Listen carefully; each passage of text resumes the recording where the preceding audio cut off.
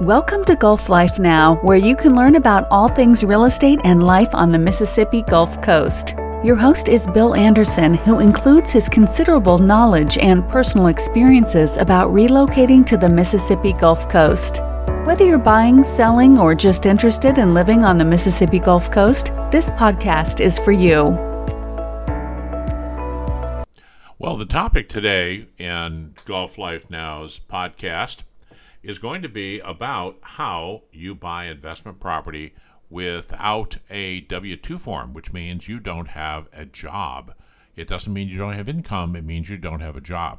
Now, having a W-2 makes it a lot easier to buy any type of property. That makes it so simple for the investor to take a look at the fact that you work for someone.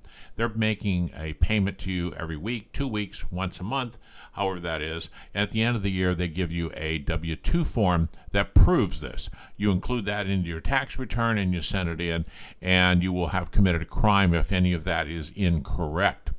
So they have that to lean on, if you will, in terms of making a decision about whether you qualify to buy a property that they want to finance for you.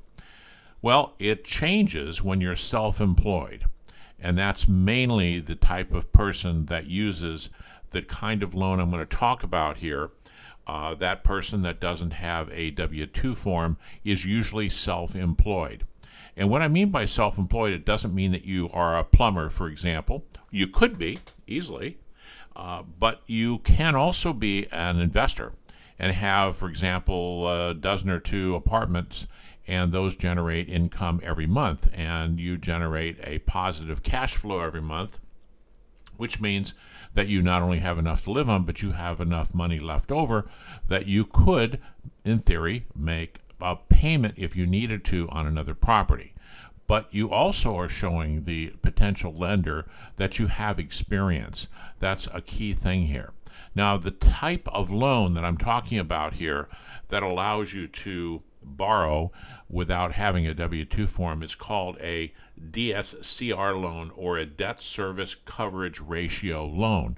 That's a lot of words. Basically, what this means is that the property that you're buying will produce enough income to service the debt incurred with the mortgage and all kinds of other expenses that may be involved, such as utilities, the insurance and taxes, all other things involved, and generate a profit.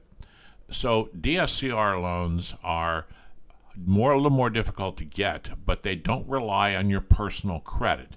In fact, they rely really less on you as a person than they do on the actual asset that's being financed.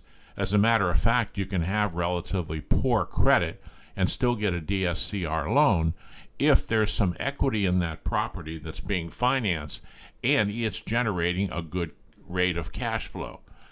Now, the DSCR loan varies from the typical loans that you might get, which are FHA loans or even conventional loans for that matter. These loans are not supported by government-backed securities in any way. These are often private investors who will then later on probably sell this off to another investor. And they are looked at a whole lot differently than the kinds of loans you get for your own house or the type of loan you might get for a rental property, for example. And normally you will use a DSCR loan when you don't have the income to support the other types of loans, because the interest rates on DSCR loans are higher than they are for a primary residence or a second home, for example. And you can finance, 4, 5, 6, depending on what the finance company will allow in the more traditional, conventional roles. However, the DSCR loans are far different, and each one will stand on its own. So let me give you just an example. Let's say that you want to buy a fourplex. That's a 4-unit apartment complex. And that 4-unit apartment complex will generate 125% of the income required to cover all costs. In other words, you're making 25% margin on that, something that you can put into the bank. Well, a lot of the DSCR loans today are going to have a requirement that you must have a 1.25 or maybe up to a 1.5 debt coverage ratio, which means basically that you need a income stream that is 125% greater than you need to pay the bills with, or 150 or 135, whatever they choose to ask you for. And this is because they want to protect their investment.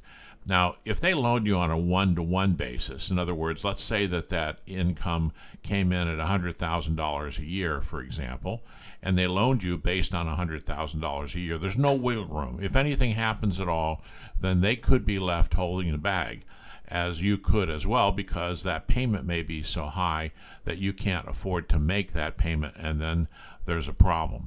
So they want a lot of leverage there. They want some serious difference between the amount of income that you're going to be generating and the amount that they're going to lend on. They want a big buffer there, and that buffer is going to be 25%, 30%, 50%. It could even be higher than that. It just depends on the property where it's at. Also, they want to take a look at the equity in the property. There better be some equity in the property when they loaned you the money for this, at least the amount that you put into that property. And they want to know any possibility that that property could grow in value too. They're going to look at the entire picture for that property because the loan is going to be based on that property. These are non-recourse loans. That means that they cannot go back to you and say, hey, Sam, you need to repay us because you defaulted on this and this property isn't making it. What you need to do at that point in time, of course, is see an attorney, and you may need to file for bankruptcy or work out some type of an arrangement with the lender. In any case, you can, in theory, walk away from that project, and it doesn't cost you any money. They can't come after you for anything. Unless, of course, you go out and get a second mortgage somewhere, which is a different kind of loan, and that is a recourse loan. But the DSCR loan is a non-recourse loan. Again, they will take that property over if they need to.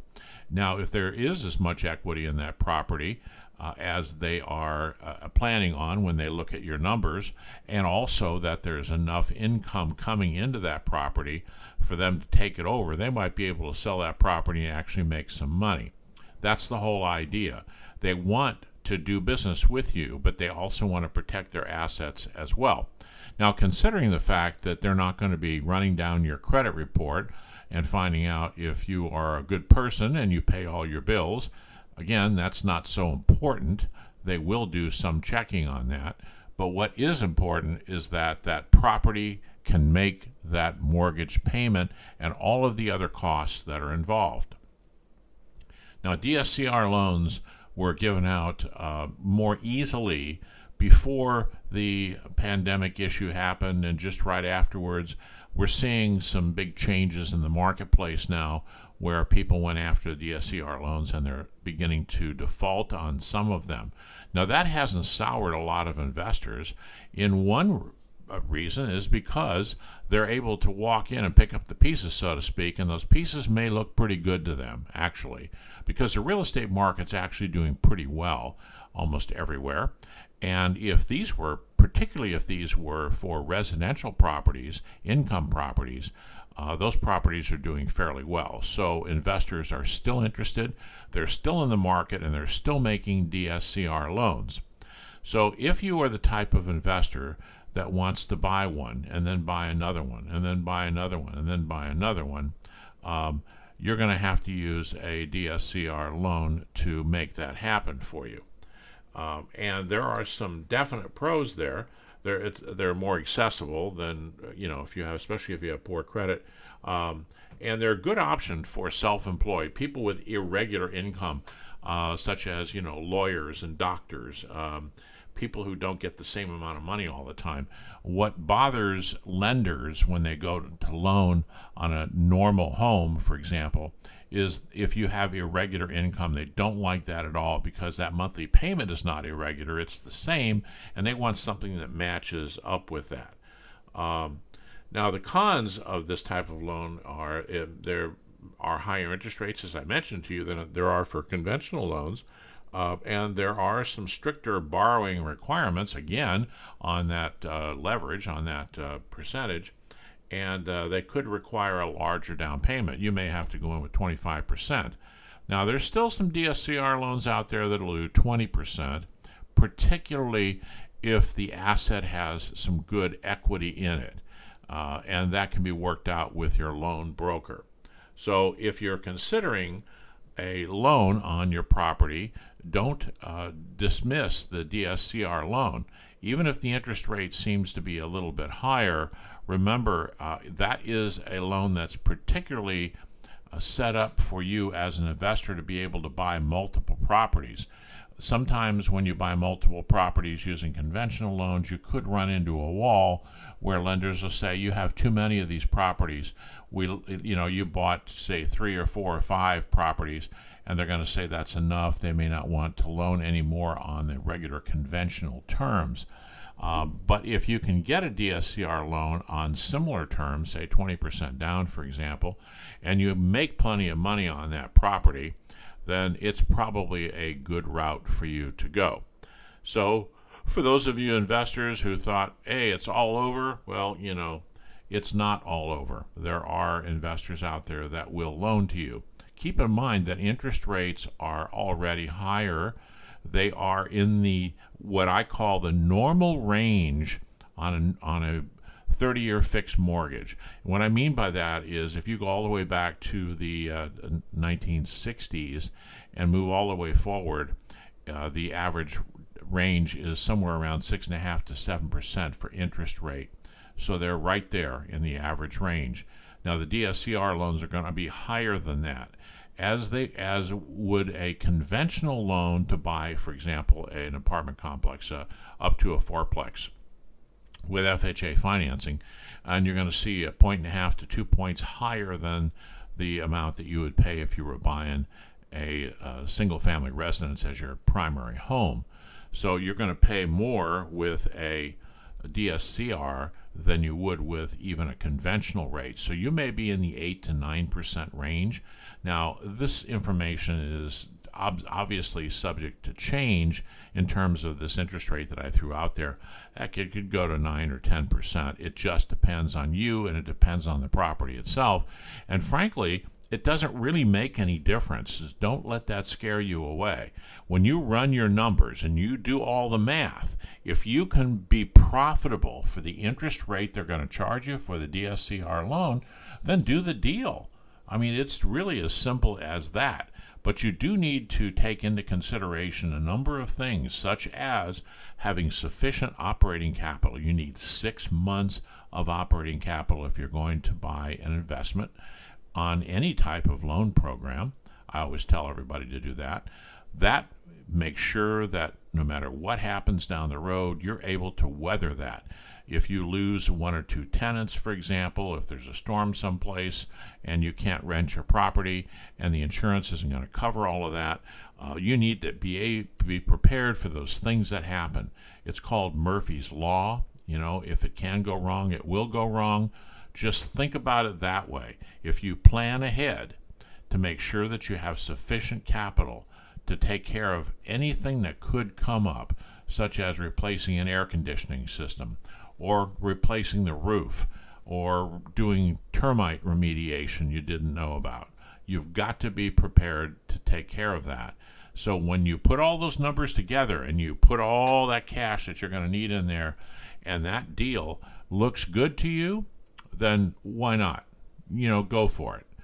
Find a loan broker and that will give you the loan that you need. You're not going to get this from a bank, by the way. You're going to have to get it from an independent loan broker. There are a few banks that might give a DSCR loan, but frankly, they would have just their own bank as a source. You need maybe 1 or 2 or 3 different sources, which will come through a loan broker. They have a lot of pots of money that they can reach into.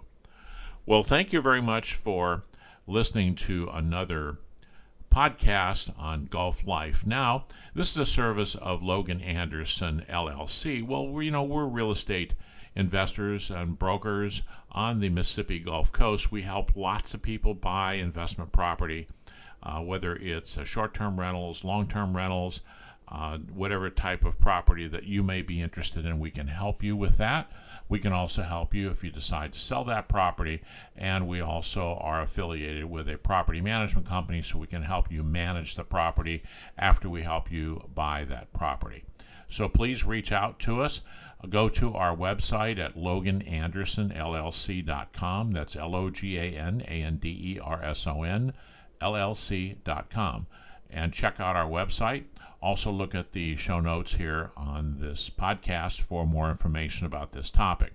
We also talk about many other things in our blog articles on our website, and we hope that you come back and listen to our next podcast. Thank you.